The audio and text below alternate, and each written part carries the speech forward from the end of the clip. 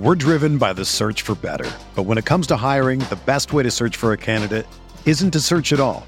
Don't search, match with Indeed. Indeed is your matching and hiring platform with over 350 million global monthly visitors, according to Indeed data, and a matching engine that helps you find quality candidates fast. Ditch the busy work. Use Indeed for scheduling, screening, and messaging so you can connect with candidates faster. Leveraging over 140 million qualifications and preferences every day, Indeed's matching engine is constantly learning from your preferences, so the more you use Indeed, the better it gets. Join more than 3.5 million businesses worldwide that use Indeed to hire great talent fast. And listeners of this show will get a $75 sponsored job credit to get your jobs more visibility at Indeed.com/Blue Wire. Just go to Indeed.com/Blue Wire right now and support our show by saying that you heard about Indeed on this podcast. That's Indeed.com/Blue Wire. Terms and conditions apply. Need to hire? You need Indeed. This is the Gator Nation Football Podcast with your hosts, Alan Williams and James DiVirgilio. This place is an insane asylum in the swamp! Oh my! Now we know we're just a bunch of average stiffs. Welcome back, Gator Nation, to the podcast. My name is Alan Williams, sitting across from James DiVirgilio. We're here to bring you all the analysis of the spring game. Hope you enjoyed yourself. If you were there, I'm sure it was a bright and sunny day watching the Gators perform. James, how you feeling today? You ready? I'm feeling pretty good. What you listeners don't know is that for the first time ever, Alan and I in the podcast studio are facing each other across from this rather large table on the second floor of our studio. It's great. I get to look at his face. Normally we're side by side, and it's kind of this awkward dance. We're at the same long table, and we're sort of angled to keep the microphones away from each other. And this is great. I feel like we're in a very professional studio. It's a revolution, James, here at the Gator Nation Football Podcast. And almost as exciting as our microphone setup is the fact that you guys still really appreciate our content and like us on Facebook, become patrons on Patreon. That, I guess, is what allows indirectly for this mic setup. I want to say that funds the show, but the reality is the podcast has been like bootstrap funded for a while, if you want to peel back the scenario. In fact, you yourself could start a podcast for less than $200 if you're at home. So if you feel like you've got a talent, go for it. That's what Alan and I did to do that. Once upon a time. We'll tell our story, as we always do every fall, about how this thing started. Quite the story. But seriously, patrons, you know who you are out there. Thank you. We will once again give you the vocal shout out. We had yet another new donor come on this week. Charlie Murphy. Yes, Charlie Murphy. Comes in as a medium dono, and we love getting donos. And top supporter, King of the Jungle, who sent us a great Facebook set of gifts and memes this week to celebrate his still kingdom, Alexander Leventhal. And there's lots of different dono sizes, Alan. You could give a small dono, a medium dono, a large dono, or you could give a hundo bomb if you felt so whatever inclined. You want. Maybe Tiger Woods should give us a hundo bomb after winning the Masters. Old Eldrick. Shout out to him. What's up? I know you're listening right now. Congrats to you. All right, with that, enough of the talk of podcast mics and patrons on Patreon. Let's get into some football. Let's do it. So, James, well, let's start. You were there. You got to be there this week. I, unfortunately, had to be out of town. What was it like being there? Give us a little feel of the atmosphere and like kind of the stuff around the stadium before and after. It was actually really pretty festive, which Dan Mullen is shooting for. And if you look at last year and the year before to this year, there was a stark contrast. The environment outside the stadium, you could have almost convinced yourself it was a real game day. There was a certain buzz and energy about the area. The road was closed on University, so it felt like a game day. The frats were raging hard with their pregame parties, treating it like a game day. So it felt good. There was an energy. There was a vibe. Once in the stadium, there was an energy. There was a vibe. Several people were remarking that the student section was as crowded, seemingly, as it would be for a regular game at kickoff. And it was, I think, everything Dan Mullen would have wanted. Although it wasn't 70 or 80,000, it felt energetic. The crowd was alive, and he gave the crowd a show.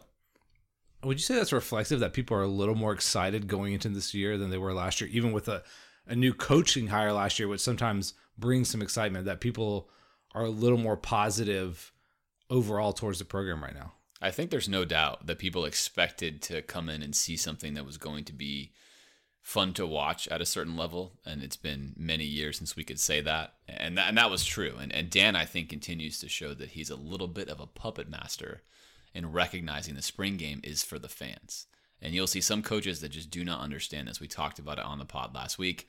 Dan totally understands it. That entire Saturday is engineered so that fans can get close access to the program, closer access than they could get during the fall, and it allows for families to come for free, sit in the swamp, watch the Gators play, and have a relaxing, fun time. And that's a great thing. I think it's one of the best things about Dan is that he does view the program in totality.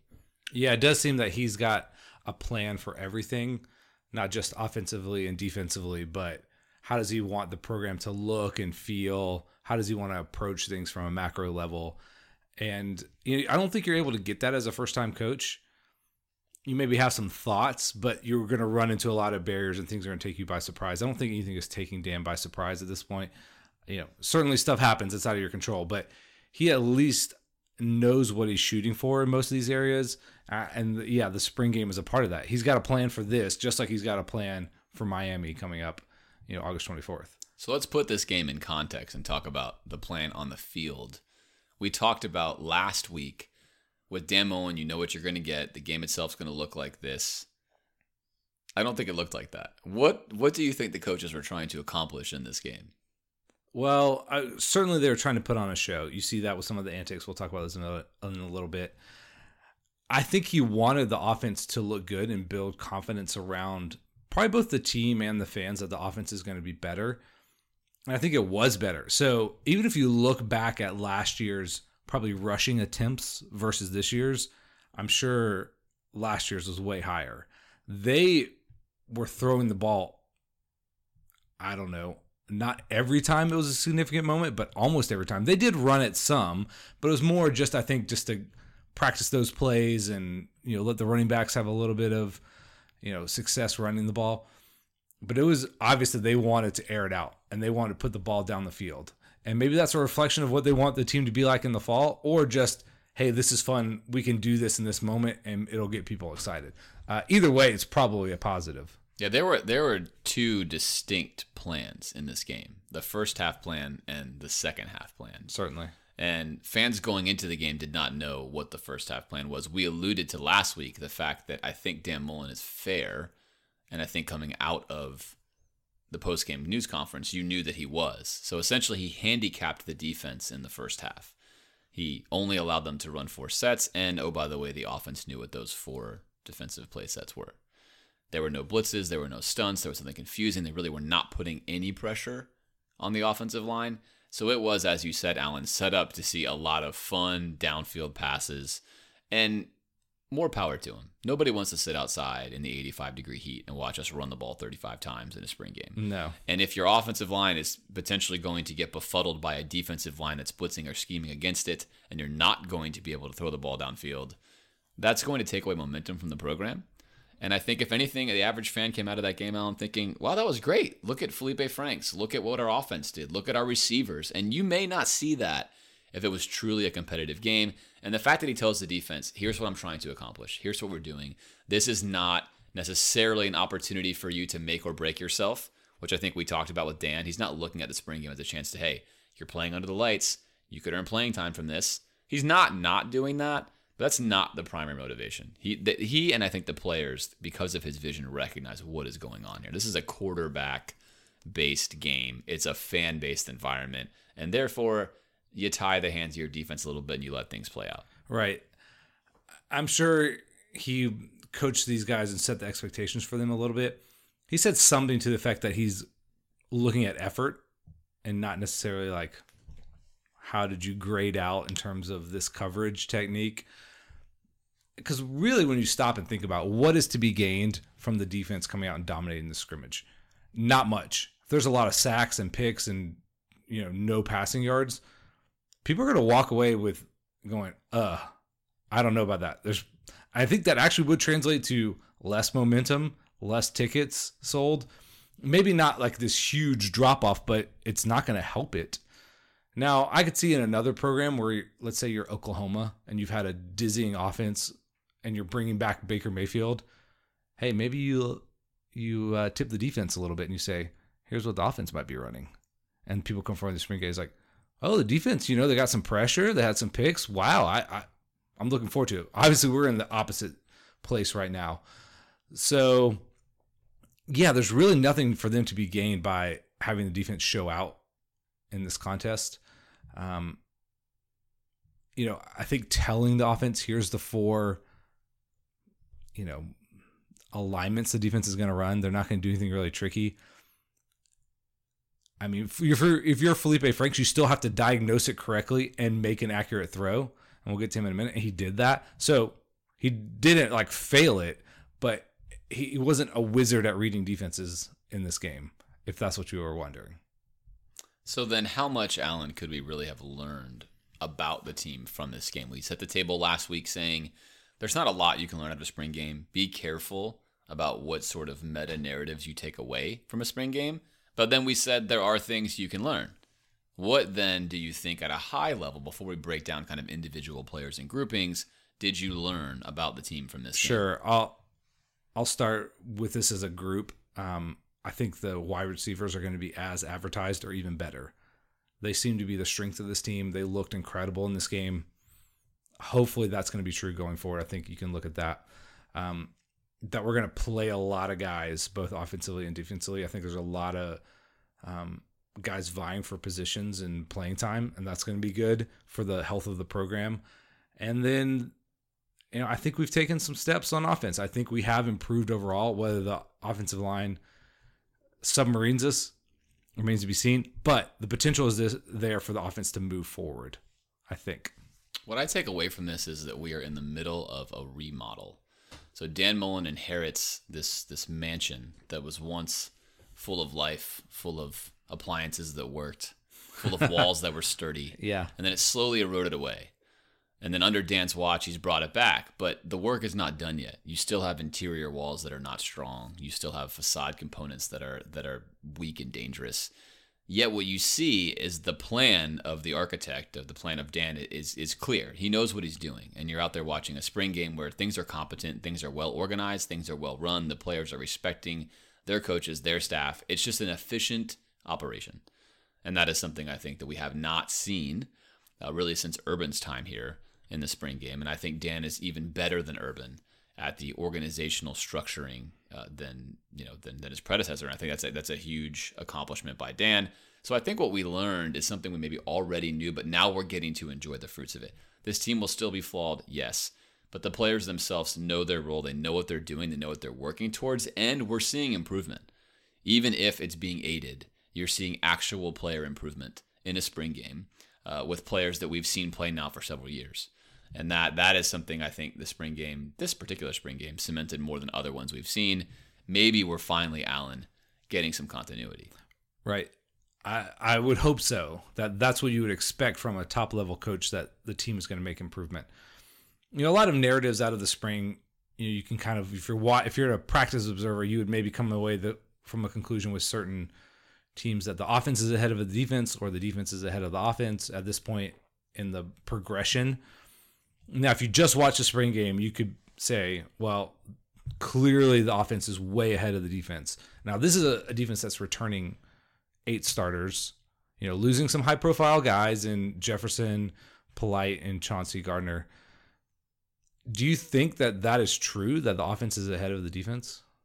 Definitely not. I think that what we know even after the game, aside from the fact that some of the most notable Gator defenders were not playing in this game, especially C.J. Henderson, the defense was not playing regular defense. And the second half, their stats were actually quite gaudy, and there was never a true number one defense playing. And they racked up a ton of sacks, a ton of pressures, a ton of negative plays.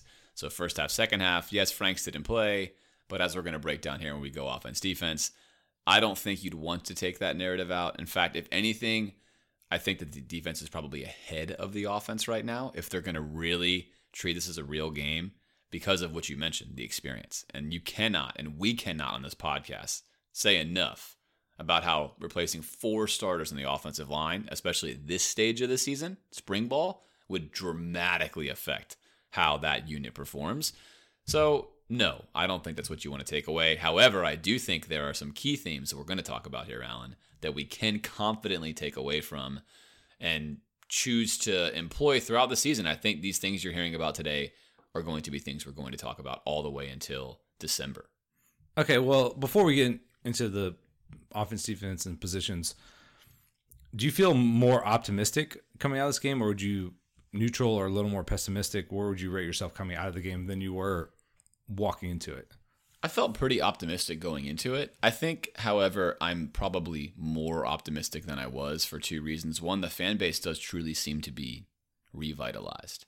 I'm hoping that carries over into this season. I think last year was kind of a prove it. And by the end of the season, seemed to have proved it. It feels like we're going to enter this season opener against Miami in a neutral site with a lot of, I don't want to say swagger yet, but a lot of real, genuine fan excitement. That's something I'm very optimistic about. I think the players feed off of that. And then secondarily, I think there's reason to be excited about all of our quarterbacks actually learning and us observing that. And Franks being the key behind that. There's no doubt that every time we see Franks, he gets better.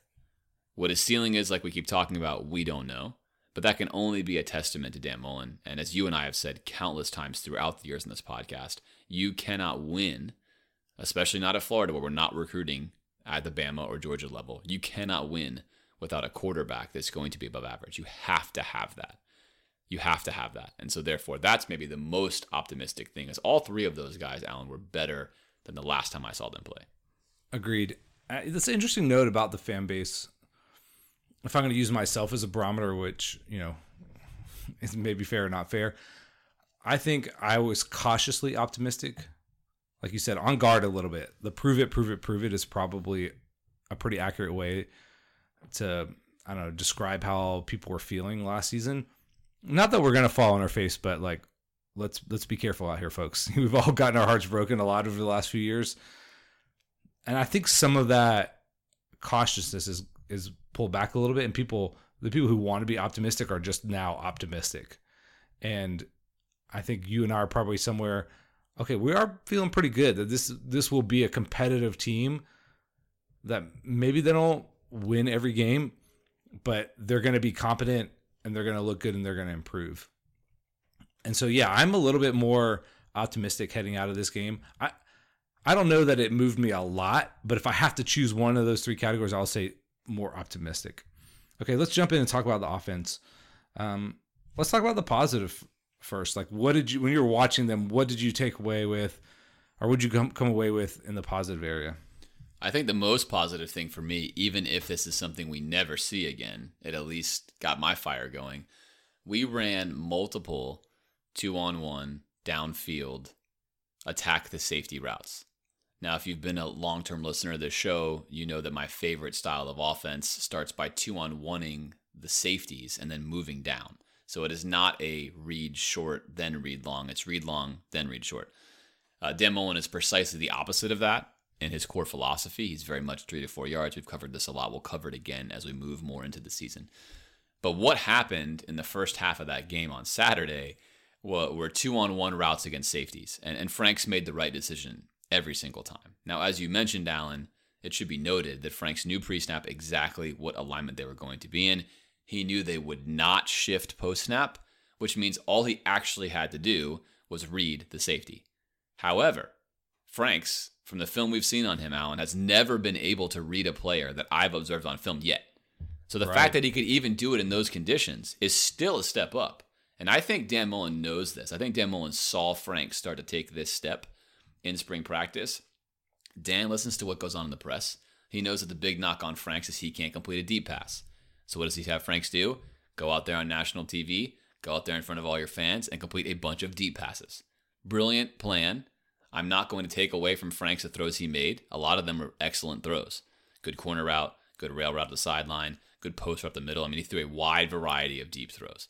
So for me, though, if Allen that translated to actually running some of those kind of plays on Saturdays in the fall, I would be giddy. I think that's something I've been imploring and begging and hoping Dan adds into his repertoire, that he becomes a little bit less conservative and a little bit more attack-oriented down the field. I think it would greatly benefit this team. And he put it on display on Saturday. And it was awesome. Yeah, it was incredible. I loved it. So, and again, you think of a deep ball, sometimes you think about just a receiver running straight down the field and beating man coverage and just a moon shot and dropping it in there. That's one way to attack.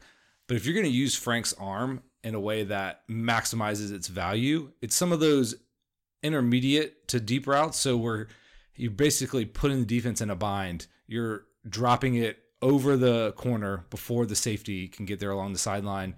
You're stressing them in the middle of the field and throwing some of those post routes. The types of throws he was making was really impressive to me, and that he was on target, hitting guys in stride, not making them work to make a catch for the most part. And again, they were pretty wide open. But if we're going to utilize his arm in that way, I think we do need to call those types of plays. We do need to put defenses in a position where it's really untenable for them to play in a kind of we're going to dare you to do this type of thing mentality, that we have to, that they don't know what we're going to do. They have to stress every part of the field. And Franks has an arm that you can do that with. Now, can you read the defense well enough? Remains to be seen. But it was really encouraging that they were actually calling those plays and he was completing those passes, even if he knew what looks he was getting. Let's talk about a guy in Trevon Grimes. He was beast mode out there. He looked unstoppable. Even when he caught the ball and the guys had an angle, he was by them. And this is a 6 foot, 200-something pound guy. He started to make a move in the year. We're wondering, is this just a coincidence? Just the fact that this is good matchups for him, or maybe a little bit fluky. Wide receivers tend to go up and down. But he looked incredible out there. Like the 5-star guy that he was supposed to be coming out of high school. Thoughts on him? We talked about this last year, and this is why it's so insightful to watch film. And hopefully it's one of the reasons why you really enjoyed this podcast in comparison to some others, is we give you this as it happens. And it was very clear all last year that when Grimes had the ball in his hands, he was making a lot of positive things happen. We unfortunately really rarely utilized him as a true receiver. There's a lot of bubble screens, a lot of east-west stuff. You saw him in the game on Saturday being used as a more traditional receiver. A lot of vertical passing routes, a lot of sideline stuff too. And he was by far the best athlete on the field if it came to like size, strength, quickness, all of those things together. You could say, okay, Tony's the quickest, right? But if you look at the frame that Grimes is in, really outstanding wide receiver game put on film. I think it was a spring record for receiving yards. And yes, some of that did come at the expense of a defense that was hamstrung. And to illustrate this, because this is what we do on this podcast, Alan, we're seeing a 2-on-1 against a safety. What is happening? If I'm a quarterback and I know that your defense is running a cover 2, I know that your cornerbacks and your linebackers are not going to run with my receivers all the way down the field. I know this. So imagine my receiver on my left running a go route, and imagine my slot receiver on my left running what's going to look like it's going to be, let's call it a hitch, and then he turns upfield and he runs a go right at the safety. What happens is the linebacker releases the slot receiver to let him go to the safety, and the corner releases his go route to go to the safety. Now there are 2 routes being released to the safety with nobody chasing, which means you've got a serious problem. The safety has to pick one of those guys. He's always going to be wrong. If the quarterback is successful at doing his job, ball gets out. Grimes was a tremendous recipient of that kind of defense. Right. But that takes nothing away from him. The way he was running the catch, the execution of the route running by all of the receivers, as you mentioned. Speed after the catch. As you mentioned, speed after the finish was fantastic. And he absolutely, I think, has set the bar very high for himself entering into fall camp, which is great. I think he's a guy that has all the talent in the world for that. And again, Tyler Rummery, this is why 5-star players need to be on your team. They do things other guys cannot do. And you may not always hit on them, but when you do, they are a superior brand of player. And you have to have enough of those guys because they make a big difference. Yeah, he looked like a guy who could be a first-round pick. I don't know if he'll get there because the NFL is going to want him to be not just a physical freak, but a great route runner. Not to say he can't. We just haven't seen that from him yet. Okay, another guy who we've wanted to see develop into not just a specialty weapon, but a pure wide receiver who you can also use in those specialty ways is Kadarius Toney. Started off the game with a really beautiful touchdown pass to Franks. Good catch by Franks too. But starting to see him excel, not in just a trickeration kind of way, but line him up, let him beat his man inside the offense, and we're going to throw him the ball. So the defense isn't tipped off by what he's going to do when he's on the field. I thought he looked excellent out there. Yeah, he seems to have taken major strides forward. He used to look like a frenetic athlete running around trying to juke everyone out like it was sort of a high school demo tape. And he looked like a receiver. He reminded me of a Brandon Powell kind of receiver. Brandon Powell became a very accomplished route runner as a smaller guy. And Tony, I think last year, like we talked about, really a lot of east-west stuff, a lot of screen stuff. He'd run some vertical routes, but it really wasn't perfect. His corner route that Franks threw in was perfectly executed. Right. I thought all of his coming out of his break movements were really, really clean. He looks like a very dangerous and polished receiver now, and what you mentioned, Alan, means it's going to put a lot of pressure on the defense. At any given time, he can step back and take a throwback and throw it downfield. He can run some sort of reverse and throw it downfield, or he can beat you with a traditional route. He's also quick enough to be a tremendous mismatch on a linebacker, which means you're going to have to wind up putting a nickel on him. If we go 5 wide, who do you put on him? If we go 5 wide with the receivers we have, is he going to draw your 3rd or 4th DB? If that's the case, there's a million things you can do. And I thought he really, really looked like he's taken 2 or 3 strides forward as a complete football player. Yeah, what I'd love to see him get better and better at is basically kind of the stuff you should see from Wes Welker in the Patriots offense where, or Edelman, whoever they have doing this, where a little bit of an option route where he can, kind of make a move on his guy and go left or right. And if he's good enough, all of a sudden he loses that guy and he's in the field by himself. And you can even throw him the ball standing still. And he has time to turn around, face that guy, make a move, and all of a sudden he's in the open field and he's cutting across the field. We've seen him do that over and over again where he can make an entire team miss on the way to the end zone if you give him a little bit of space in front of him. That's really exciting. I don't want to go too crazy over here, but love seeing him do that. Also, just a quick note. I think we only punted once maybe. He fielded the punt. Maybe could mean nothing. But he was the guy last year, why is he not returning punts? Why do they have him doing kickoffs? Well, they put him back there to return punts one time. He fumbled a couple of them. So we're hoping maybe he's going to catch a million punts because he seems like the ideal punt returner. And for at least this moment, they had him out there catching this punt. Hopefully a good omen for the fall that they're going to trust him to do that, and he'll earn that trust. Now, a guy we talked about last week, Tyree Cleveland, who sort of disappeared for most of last year after flashing a lot of talent, reemerged on Saturday. He dropped a pass. I think, if anything, his hands still look a little unpolished to me. The way that he catches the ball is not natural. It's more of a clap catch. It's not comfortable yet. He will need to work on that. But the quickness and the beating the top of the defense, which he's always had, is obviously still there. Right. It seems like Dan Mullen and him are on the same page now. What can we expect out of Cleveland? Well, we're going to get to this in the fall. I mean, there's only so many balls to go around. But as you mentioned, his acceleration, and we've seen him take his top end speed is obviously about as good as you can get. His acceleration, just how sudden he seemed. And part of that is running better routes. He looked really dangerous too.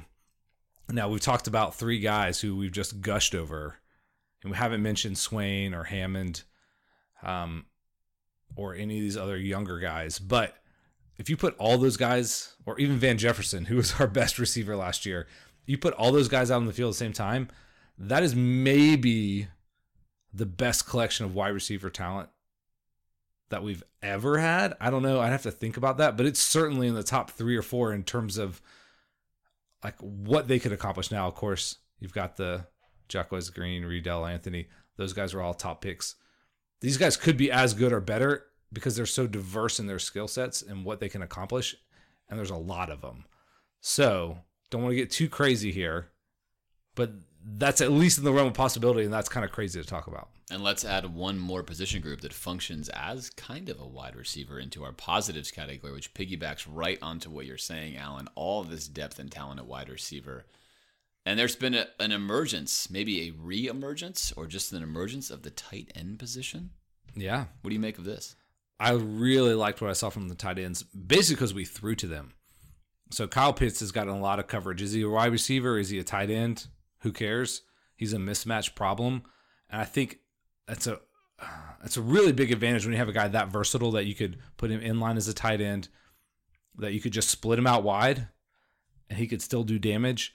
When you have those types of multiple position kind of guys out there, it allows you to disguise what you're doing so much more. he looked really great. I mean, he looked good last year and a lot of promise. He looks like he's starting to capitalize on that.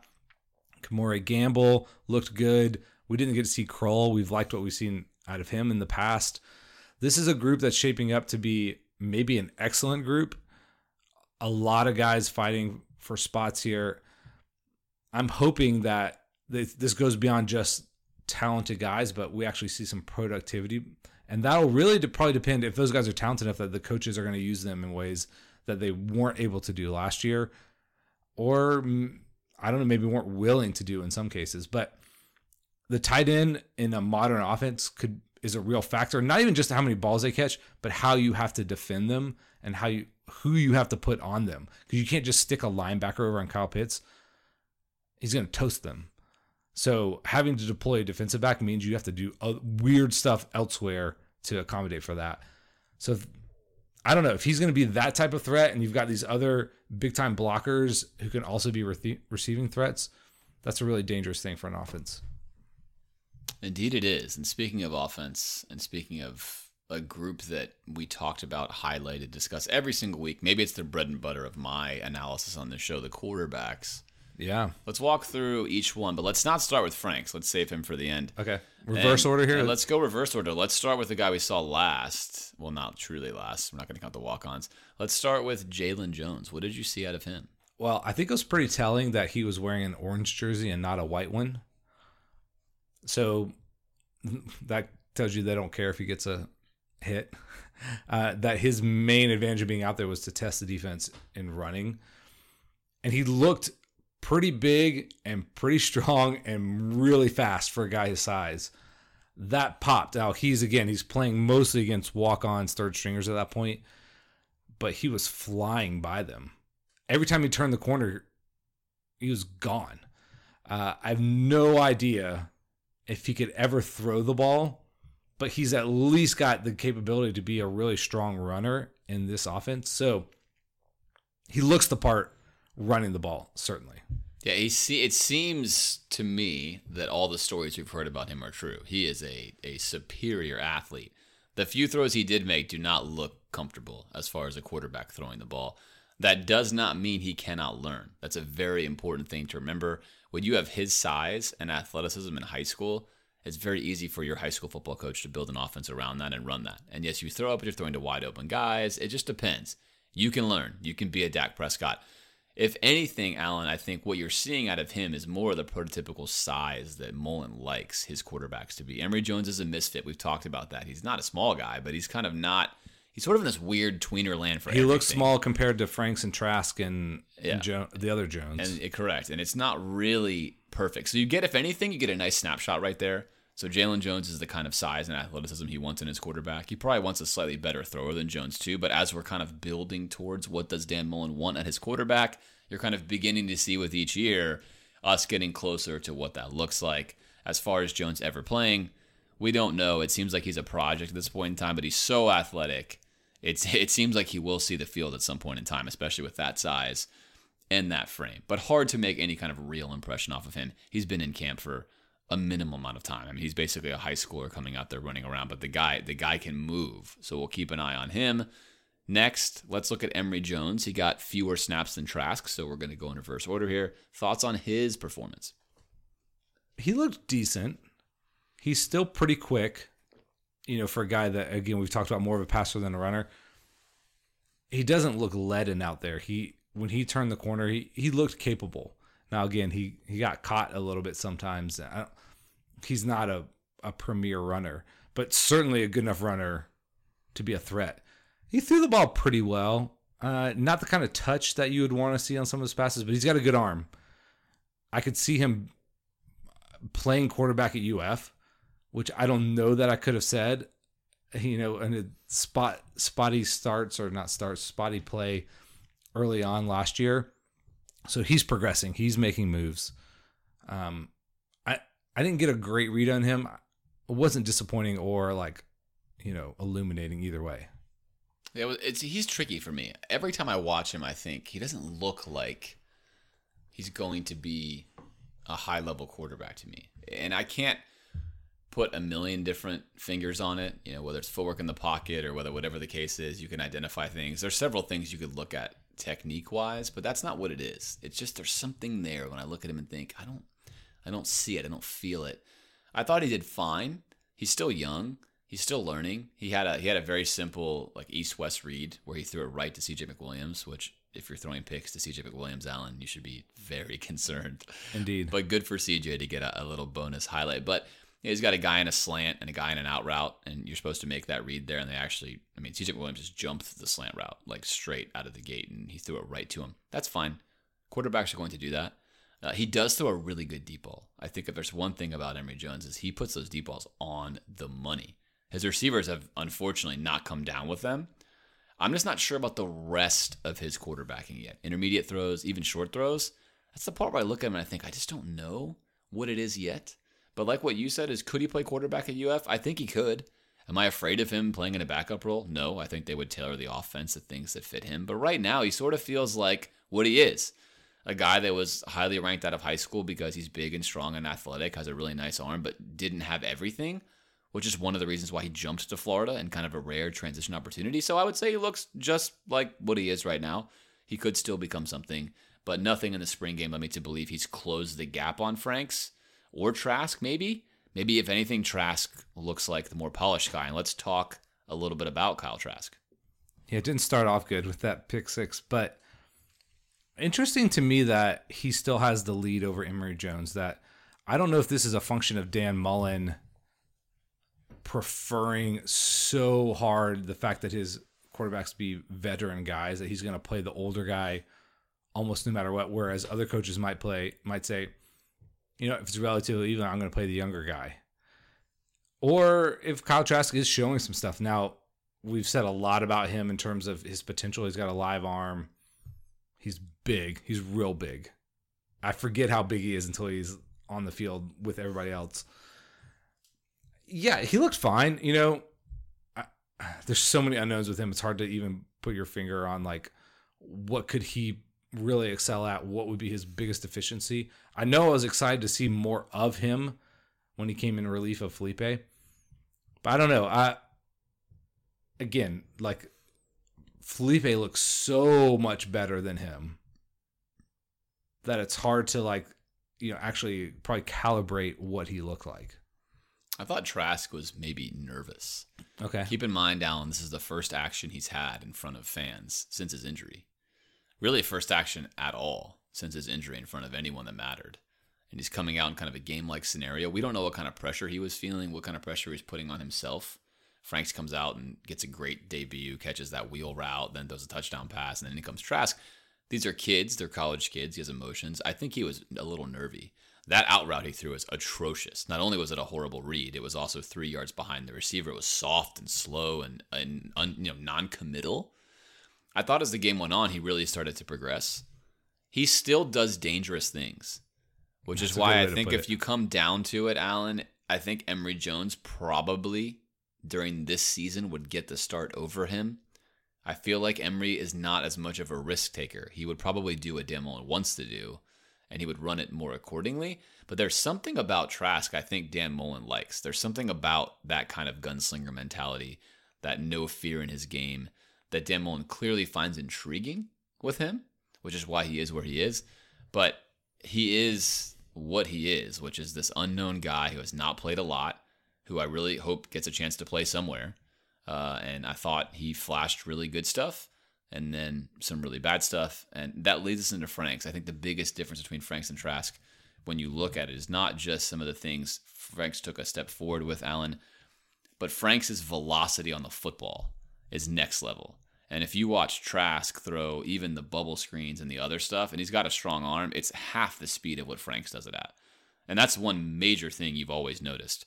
But if now Franks can become more of the competent pocket passer, which is something he's never been, maybe that's the advantage Trask could have had on him that is no longer there. And if you're looking just at Saturday, which we're not going to do, it looked like Franks was worlds better than everyone else in the field. It was slightly designed to do it that way, but in reality, Franks was worlds better than everyone else in the field on Saturday. Yeah, Felipe obviously looked as good as he ever has. I mean, he never did anything really dangerous with the football. Made the right reads, put the ball out on time. You know, again, he had advantages. But even if you look at his interception totals from last year, they were pretty low. I think we would have probably, if you had said that number and said over under, we would have definitely put the money on over. So that's an accomplishment for him, that he seems like he's much more comfortable in the offense. I liked what I saw from him on Saturday. I think more than anything that maybe he's taken a step forward mentally or emotionally. They had a pretty extended interview with him on the broadcast where they asked him 7 or 8 questions, and he answered them fairly reasonably. He was much more comfortable speaking about himself and the offense than I think he has been in the past. Now, it was a pretty relaxed atmosphere in the spring game. He had just played really well, but just the way he was able to communicate about where he's at and what he's looking for was encouraging to me. Now, I don't want to take too much from that little interview on the sideline, but if you're piecing all that together, it paints a picture of the fact that Franks is way, way, way, way different than the guy they trotted out against Michigan a couple years ago. Yeah, if you look at Felipe Franks' character arc, if he were a character in a movie right now, he's starting to fulfill his role. And what I mean by that is he came out of high school. On this podcast, we said, what, Alan? We said, this is a project guy. This is a 4-star. That's a 4-star because he has everything you could ever want in a professional quarterback. Height, length, arm strength-wise. And he has nothing at the time that you would ever want in a pro quarterback. Intelligence, pocket ability, footwork. He was a raw project. But he was literally a 4-star because he has stuff hardly anybody else has. He has one of the most live and gifted arms you will see on anybody, period, including guys playing on Sundays. He's starting to project in the range where, if he figures things out, 21-year-old kid, still young, he could really become something. I think that's part of what you're seeing. There seems to be a confidence behind him that is healthy, and I don't know him. I know off the field there's all sorts of stories about any quarterback at Florida living in Gainesville. We get to hear them, and I try to just discard them because I don't make judgments on guys I don't know. And they're also kids, and these kids tend to make bad decisions and blah, blah, blah. But it seems like what I'm saying here, he's had a lot of suffering in his journey. I think he's starting to feel comfortable, but there's not necessarily an arrogance there, which is a credit to Dan Mullen. But maybe most importantly, he seems to know what Dan Mullen wants him to do, and he's faithfully doing it. Now, what we don't know about Franks are all of the things that have been his Achilles heel and major weaknesses.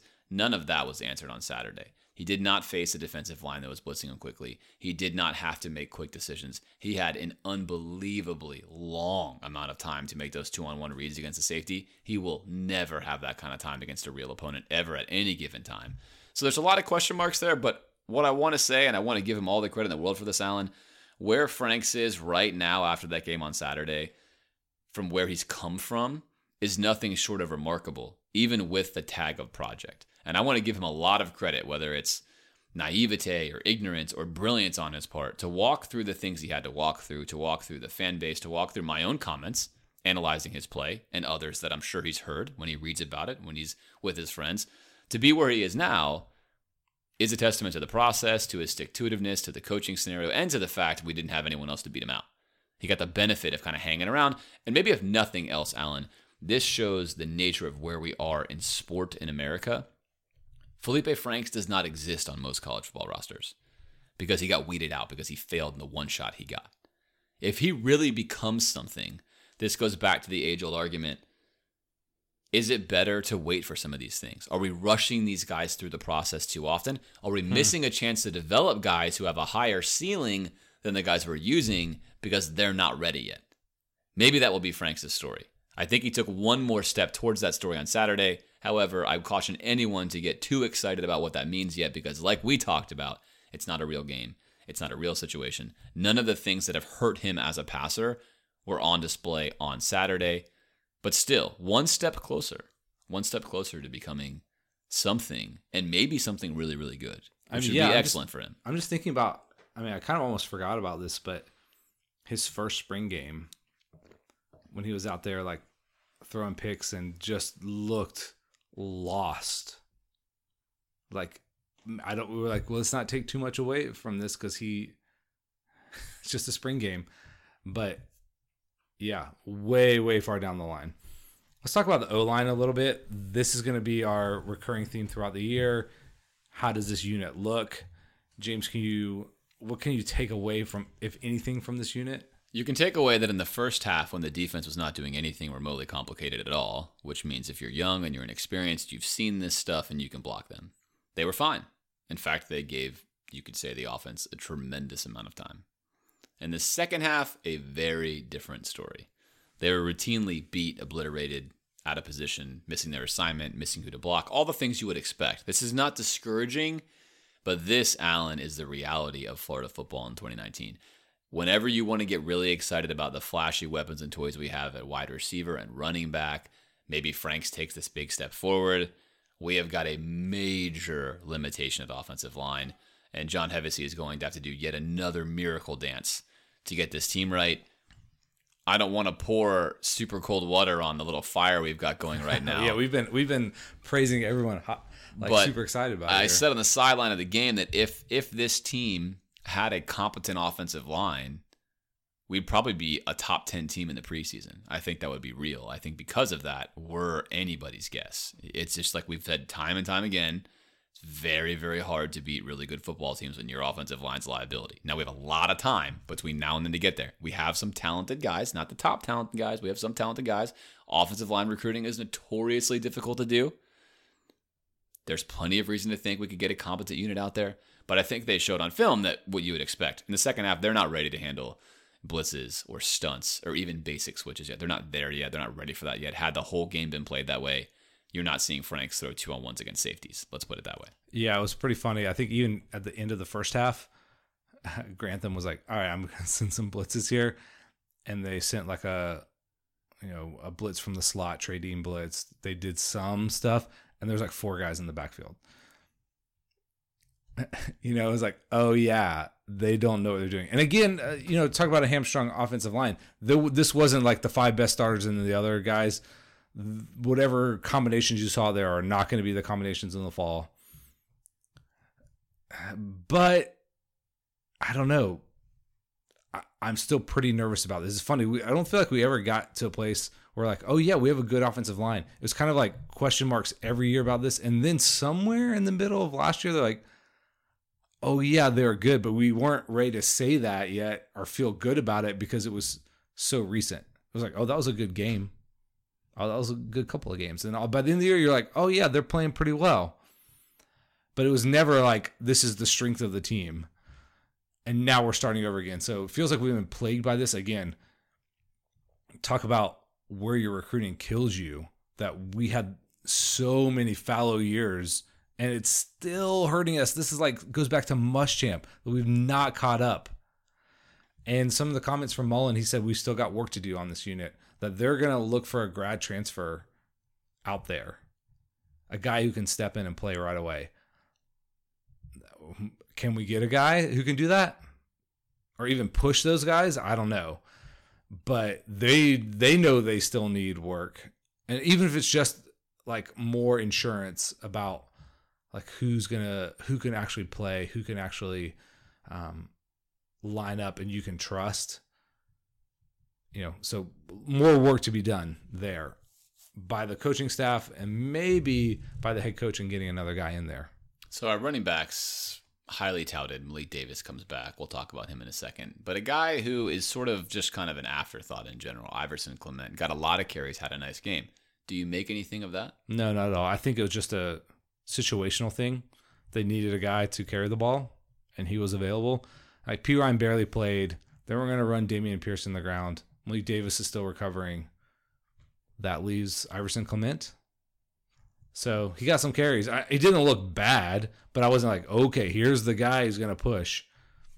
He didn't even really play running back last year. They had him in the secondary just to put some bodies back there.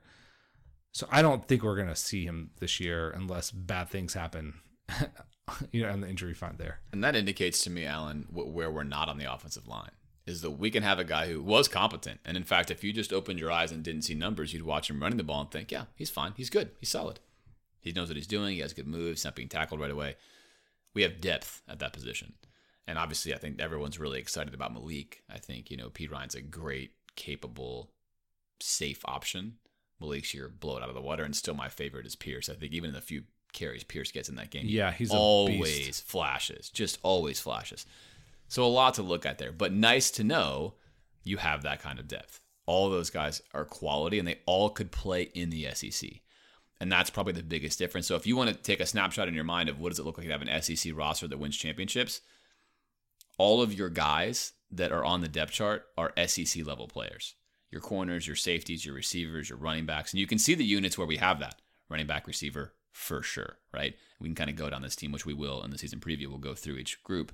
But that's a good illustration to think about the difference. O-line right now, you've got some guys and then a bunch of dudes that you know nothing about.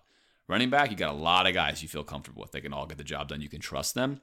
So we're kind of pulling that out to say, look at that as a benchmark of where the whole team kind of wants to get to. Okay, let's talk about some negatives on offense before we talk about the defense. We talked about the O-line primarily struggling, which we knew. Was there anything else you noticed or pulled out of the offense that maybe was a negative? This is funny. I'm going to say no. I mean, there wasn't a lot to see out there. And they didn't run a million plays because they condensed this thing down to 2 hours. But not really. I felt pretty good about everything they did out there. There wasn't anything like, man, I wish they would have done this, or what happens if this happens. I mean, we talked extensively about the O-line there, and that's the main negative, I would say. What about you? Yeah, I agree. I think that the penalty perspective was great. Even though it's a spring game, you didn't see a lot of guys messing up. A lot of young guys were not false starting. They were not getting their assignments totally wrong pre-snap. There weren't any illegal motions, illegal shifts. And I can imagine if you're already on the podcast saying, wait a minute. You know that Dan Mullen told these refs not to call things. Sure. You're absolutely right. That's completely true.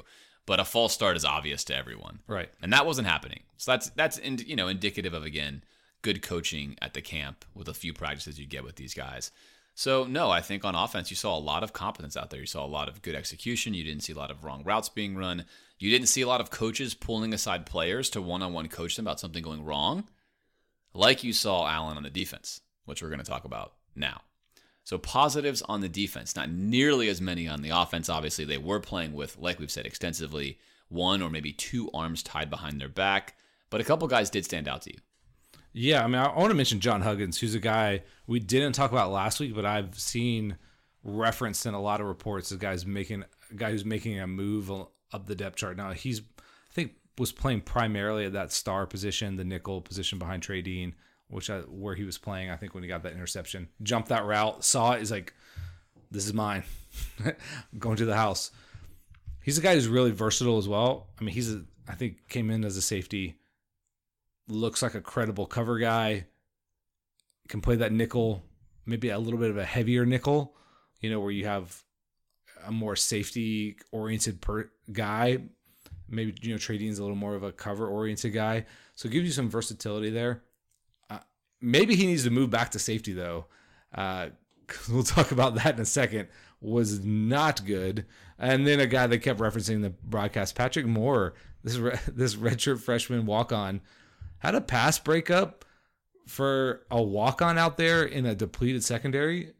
Looked like he knew what he was doing out there. I was like, good for him. Maybe that's his highlight of his entire Gator career, but we'll give him a shout out for that. Yeah, that's one of the best things about the spring game is those guys get a chance to play and play a lot. And I'm sure for him right now, he's beaming. Friends and family solid. I think Patrick Moore's dad was like a strength coach at one point in time at UF back in the 80s. But either way, good for him. Huggins was a beautiful read on that pick. I mean, CJ McWilliams had a nice read too, but Huggins was even better because to commit to the out route is a lot different than coming downhill on a slant route. I mean, the out route's a gamble. You have to be confident that you've read the route correctly. He broke early on that ball. Yes, it was a bad pass, but that's a Kewan Ratliff style pick. That's an old school, I know what you're doing before you're doing it. I'm going to run your route. Very, very nice. So kudos to him for that. He earned himself a full field touchdown. Not a lot of other real positives to mention. Like we said, the defense was not set up for success. They didn't even split the defense to where you really had like even remotely a number one defense on the field at any given time. So this is not that we see a lot of negatives here. It's more there's just not a lot you're really going to pull out there. You could highlight some guys here and there, some plays here and there, but this game was not for them. The main thing that I think everybody probably wants to talk about We loved talking about this last year, Alan. I've loved talking about this seemingly every year we've been on the podcast. I don't love talking about it. I hate talking about it. And it's been a chronic concern. And it is, in fact, our safeties. Indeed. What happened on Saturday? We've talked a little bit about it. Is it all their fault? No, I'll preface that right away. It's not all their fault. We talked about them being 2-on-1. I can tell you from doing a ton of quarterbacking in my life, you can put Major Wright back there, who played on my flag football team last year. And in our practices, I would abuse Major Wright 2-on-1 on the field if I had time. It doesn't matter how good you are. You can't do anything. You can't pick cover one two guy, guys. and I throw it to the other guy. Okay, so that happened. But outside of those vertical plays, there were all sorts of other things that also happened. And Alan, we talked about the offensive players not getting pulled aside one-on-one. It seems like every play, the safeties are getting pulled aside one-on-one by their coaches. It's almost like they just, I don't know what to look at that there. But what do you make of that?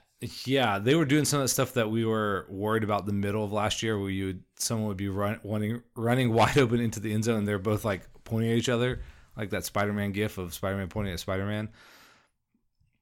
You know, I don't think they even have the excuse that they weren't playing with their usual partners, because they switched those guys a ton. You know, Jaywan Taylor didn't play, but the guys who are out there, you know, Stewart, Sean Davis, Steiner, those are the guys that played all last year. They looked lost, slow to react. It wasn't even that they got beat, right? Because Kadarius Toney, even if you knew exactly what he was going to do, he can still beat you. But they got toasted. They looked out of position. You know, I don't want to get too high on the offense. I don't want to get too low on the defense here. But that does concern me for sure. So I have a question written down here. Does that concern you? Yes. What about you? It concerns me because we know that these guys have not performed very well already. I think Sean Davis is solid. I think he emerged last year as a guy who can really cover. Well, he didn't look like that on Saturday. And he didn't, but I'm gonna go to this level here. So let's talk about what happens at the safety position on defense. Let's walk through where this goes first. So your middle linebacker makes your defensive play call. He structures where the defense goes and what's happening, right? He relays how we're going to cover this play, what we're in. In the first half, you're sitting in a defense you cannot adjust out of. You're literally screwed, and you know it. So you're 2-on-1. Fine. We're going to alleviate every single one of those plays. So what's going on some of these other intermediate plays? Well, now you're on the field, your middle linebacker, if it's not David Reese, and let's revisit something, Alan. What was it like when we didn't have David Reese in the game last season? And not good. No one knew what was happening. That's illustrating something that's still going on right now, is that you can make up a ton for your lack of safety play by one really smart middle linebacker, basically telling you where to go, what to do, cover this guy, do this. What you saw from our safeties was a tremendous lack of conviction. They didn't know what they were supposed to be doing. Right. So therefore, they're a step slow and they're reacting to what they see versus having a game plan for what's about to happen. And so am I going to take some of the pressure off their plate? No, but I'm going to say that when it's actually Saturday, they're going to have some more help. Now, the main problem is you want your safeties to also be cerebral viewers of the game. And if it illustrates anything, it illustrates that we're not there yet. We're so far away from that. The only benefit we have, and we said it all last year, is we play in a league where people can't pass the football. The SEC was so down last year with passing quarterbacks, they can't expose us because we get pressure. We weren't getting pressure in the first half. We're getting torched. This should explain to everyone why Drew Lock in Missouri has given us such nightmaric fits every single year, because he's an actual quarterback that can throw the ball down the field and abuse our safeties when they can't be hid. So I think it's more of the same, but I think, Alan, it just illustrates this major, serious problem we have at safety. I have to imagine the coaches are talking about this more than anything, because these guys are not brand new. They should not be this regressive, even if they're just playing a basic staple D. You did not see our corners, by example, who are also young, wildly out of position. The safeties were just absolutely poor. And am I concerned? Yes, I'm concerned. I've been concerned. I remain concerned. And one little piece, poor Nick Ulrich, who's a walk-on. He was the white guy wearing number 38. You would have seen him stick out. That guy got abused more than maybe any safety I've ever seen in a spring game. It was like they were just attacking him on every play. He must have given up every touchdown every time he was in. I hope he stays on the team, because I feel like for him, his spirit must be so low at this point in time. His only benefit is all of his other safety mates also got abused. So very, very brutal, tough outing for them. I don't want to read into it from that one game. I want to create the narrative we've been creating, which is This unit is bad. It's been limiting us. We hid them with a lot of pressure last year, and the fortuitous nature of our schedule where we were not playing teams who could pass the ball. That was a very fortunate situation last year. It looks like that will more or less happen again this year. So maybe we'll be okay hiding them, Alan, but it's a concern. So here's what I would say to the coaching staff right now. There's enough guys here now. Do what you got to do. Is it John Huggins? Is it Trey Dean? It's great if you have an awesome nickel, but if you're getting exposed at safety, put those guys back there. I don't know. Like, if you have good corners, Kaiir Elam comes in, put him back there. Like, take your best guys and put them on the field. Again, not that Jaywan Taylor is this amazing safety. He was maybe the steadiest at, like, not getting just torched last year. I don't want to give up on this. Like, there's enough guys back there that we can make this work, I think. These guys can still improve. Had a lot working against them, but major red flag. If there's a thing that was like, oh man, that was bad, it's a safety play. And again, we talk about in the spring game, every time someone does good, maybe somebody else does bad. The receivers looked awesome. The safeties looked terrible. I don't know that you could have the offense looking good without those guys looking bad. Maybe I'll take it. I don't know. Let's look at players that you're excited to see. Yeah. Let's leave the defense alone. We just thoroughly undressed them. They deserved it. But I think you and I both think the defense will be a strength for the team overall, and we'll be saddled with the weakness of safeties, which we can hopefully mask and Grantham. If this illustrates nothing else, it illustrates how creative Grantham is at putting his defense in a position to succeed. Because if we line up in a Randy Shannon vanilla defense, which, oh, by the way, does work if you have the right athletes, not going to work when you have safety play like that. So Grantham can window address that. Same thing John Hevesy is great at doing on the O-line side. Raises question marks for all of us as to where we are in the process. We're building, we're growing. We're still the mansion with issues and interior wall issues. So don't convince yourself we're a shiny new toy that's perfect yet. We got some holes. All right, a couple of new guys we wanted to highlight. We've cut the list down to just 4 of them. Let's talk about John Greenard, the outside linebacker prospect from Louisville, who came in, knows the system. What did you see out of him? He looked the part, size-wise, movement-wise. I wanted to see like how he looked moving around out there, and he seemed credible to me. I guess you worry about a guy coming from Louisville who's been injured. How does he look? Well, he looked like he belonged lining up out there at that buck position for Florida. Again, wasn't able to accomplish a lot, but was making moves out there, didn't get exposed. It wasn't like, oh no, this guy, this is supposed to be our savior. So I guess a neutral from him is probably the best he could have done out there. Or at least like he looks the part. I'll go from there. How about Chris Steele, the sort of highly, highly touted corner who got a start, got a lot of playing time, didn't do anything notable, but maybe that's... Yeah, that's good. That's maybe what you want from your corner. He looked good running up and down the field. I watched him for a couple plays. Nothing he showed would make me disbelieve the reports that were coming out of spring practice. Now, sometimes the guys are getting hyped and you're watching, you're like, really? But no, he looks legit. Looks like the real deal. Didn't look scared out there, which I think is you have to be if you're going to be a high-level corner. Malik Davis made his return. Looked pretty healthy. Yeah, again from him, I don't know that I saw anything like this is the guy who we're looking for. He's back. This wasn't a game for running backs, so he looked okay. Again, I was just hoping that he was going to get out of this game healthy. And he did, seemingly. So there you go. Check that box. And lastly, Mohamed Diabate.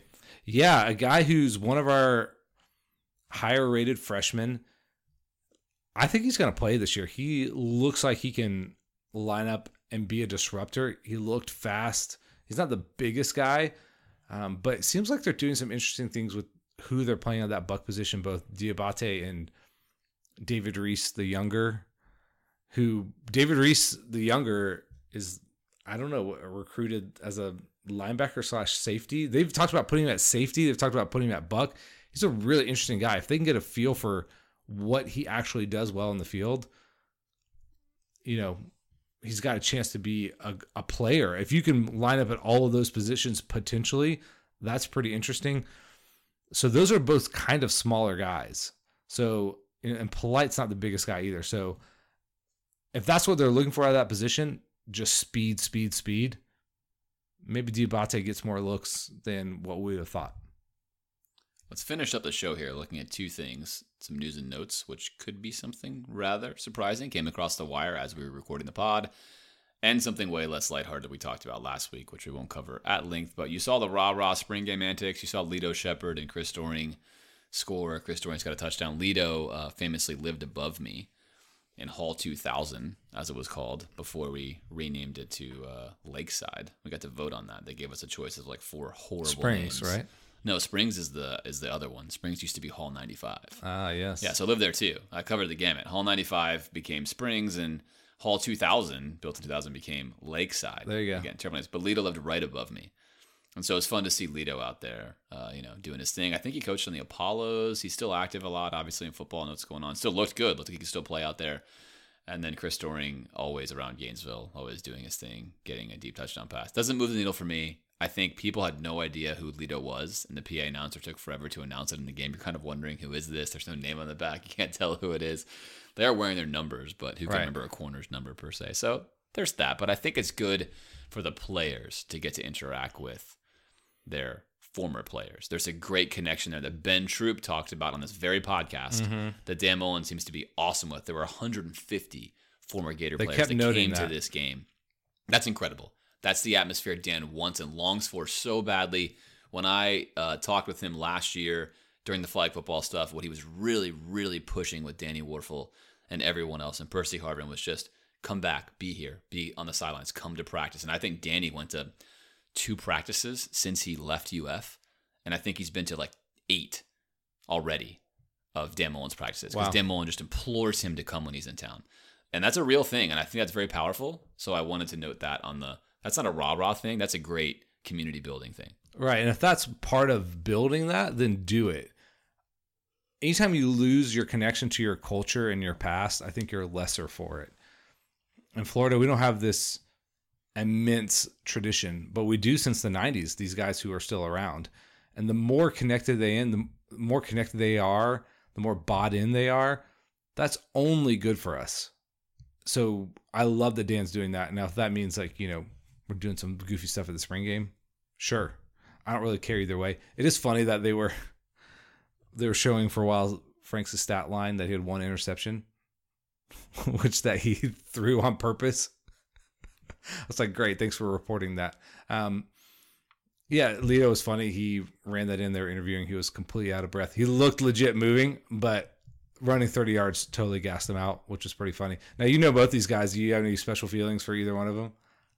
I can't say anything on air about both of these guys. I have to keep them the spirits confident. No, I think that both of them are tremendous Gators. I think they love the program. Obviously, Chris covers a lot of college football and is living and breathing it and drinking it. And Lito is super close to the program. I know that for sure. Talking with Kiwan, doing now what I'm doing with the flag football stuff, which there's another update. We're going to spare you that one, but Lito's been involved in helping us out with that, recruiting players. So he's been really top notch. These guys love the program. I think if you want to say anything about them, they love Florida. They love the fact that they were Gators, and they want nothing more than to watch us be successful again. And I think that's what influences the current players in the roster, to feel that. And I can tell you right now, almost all of the players on the Florida roster would have no idea who Chris Doering was. Maybe half of them would know Lito Shepherd. Your shelf life as a notable player is tiny for these guys who did not grow up being Gator fans, and most of them did not. And something to always remember when you think of your own life, I watch these guys, I watch that guy. These guys on the team, a lot of them, this is just the beginning for them. And so Dan Mullen connecting them to those things is only going to enrich their experience as a Florida Gator. Well said. So last little news and note, Malik Langham, who we actually talked about last week as a guy to watch, entered his name into the transfer portal. Now, if you're not familiar with this is like the new hot thing in college football. is you enter your name into this, I guess, database, or it's funny calling it a portal because it sounds like they're, materializing in another place, like Star Trek kind of thing. So entering your name into the transfer portal does not mean that you are necessarily transferring, but it does tell your coaches very clearly, I am thinking about leaving. If they knew that or not, I'm not aware. You don't want guys in your program willy-nilly, like putting their name in the transfer portal to be like, hey, I wonder what's out there. Could I improve my situation? Now, there's some guys who, again, we talked about it, I think a couple episodes ago. Sometimes it's very good for a guy to transfer. It's better for him. It's better for the team. It's win-win. Langham is a guy who's super talented, big-time recruit at a position of need for us currently and certainly in the future. Again, he hadn't played a lot, but what you're projecting from him is that he's a very important player for this program. To lose him after 1 year would be not good. This is a Mullen recruit. I don't know. Maybe he stays. Who knows? To only have one guy like this transfer out is probably a good thing if it happens, in terms of overall numbers. But this guy particularly, I think, would hurt. Unless the coaches see something from him personally or work ethic-wise that they're like, hey, see yourself out. We don't know that type of stuff. Now, transfer portal question here. Yeah.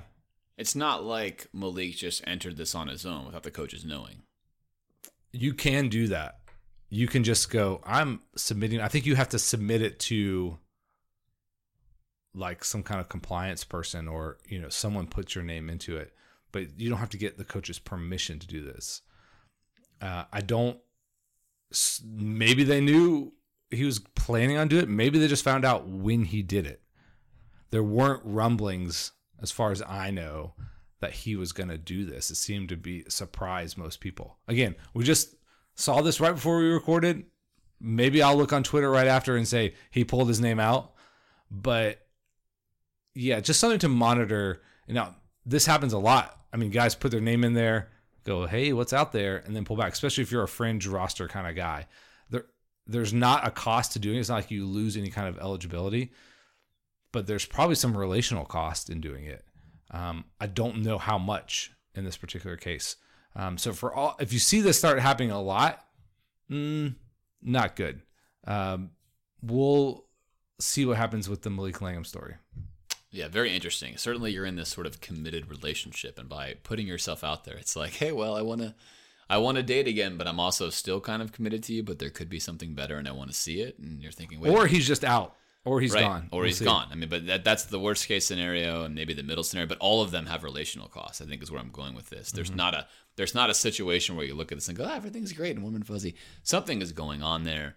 I think if you're the world's greatest guy, the world's greatest recruiter, the world's greatest coach, and you bring 25 guys in every single year, you're going to lose at least one or two of them, just period, because that's the nature of the sport. It's the nature of the guy.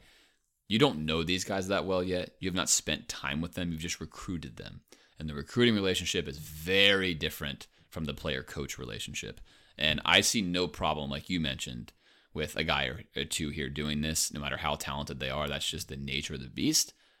If it becomes a trend in any program, you immediately say something is happening here. And that's not the case here at all, but we wanted to bring that to your attention because we saw it. I'm sure that we will get our message board insiders to comment and quote and give us things that are great. We love that, in fact. Those guys keep us informed on a lot of things that no one knows the answer to because it's all speculation. And certainly no one knows the answer to this one but the guys themselves involved. So that's where we are with that. And with that, Alan, we are going to close this podcast. It's been absolutely great sitting across me at the table. I feel like the dynamic is strong. I have all the space over here to make expressive hand movements and motions and monitor the laptop and stare at your incredible beard all show long. Really great. Appreciate that. And thank you guys for listening, guys, girls, boys, girls, ladies, gentlemen of all ages. Thank you for listening to the podcast. We appreciate it. If you liked the content, go ahead and head on Facebook, drop us a like. You can hit us up on Twitter. You can follow our exploits. You can send us an email. You can become a patron on Patreon. Any possible way you can think to contact the show, you can basically do it. We love hearing from you. I'm not even sure when we're going to be back on. We enter the summer period. Typically, our next episode is going to be in July after SEC Media Days. It could certainly be before then. What I want to tell all of you, though, for sure, is we always do a mailbag episode. Yes. Always. Which means from this day, the day you listen right now in your car, wherever you're at, until the day that we do our next episode, it's mailbag time. So if you've got a question about anything, submit them, fire them off at any time. We will collect them, pick the best ones, and that will comprise a large part of our next episode, sort of our midsummer episode. Yeah, I think we'll do a mailbag maybe late May, early June, and then we'll pick up in earnest around SEC Media Days. That's kind of the unofficial kickoff to football season. But we do want to, keep in touch here. We want to keep talking Gator football because we know you guys do as well, even in these slow months. So, yeah, as you have questions, send them in. We'll talk about them. That sounds awesome. And until we see you in the May mailbag, I guess we'll call it. That's a nice catchy, there you go, snazzy episode title. Stay classy, my friends. And we look forward to visiting with you again soon.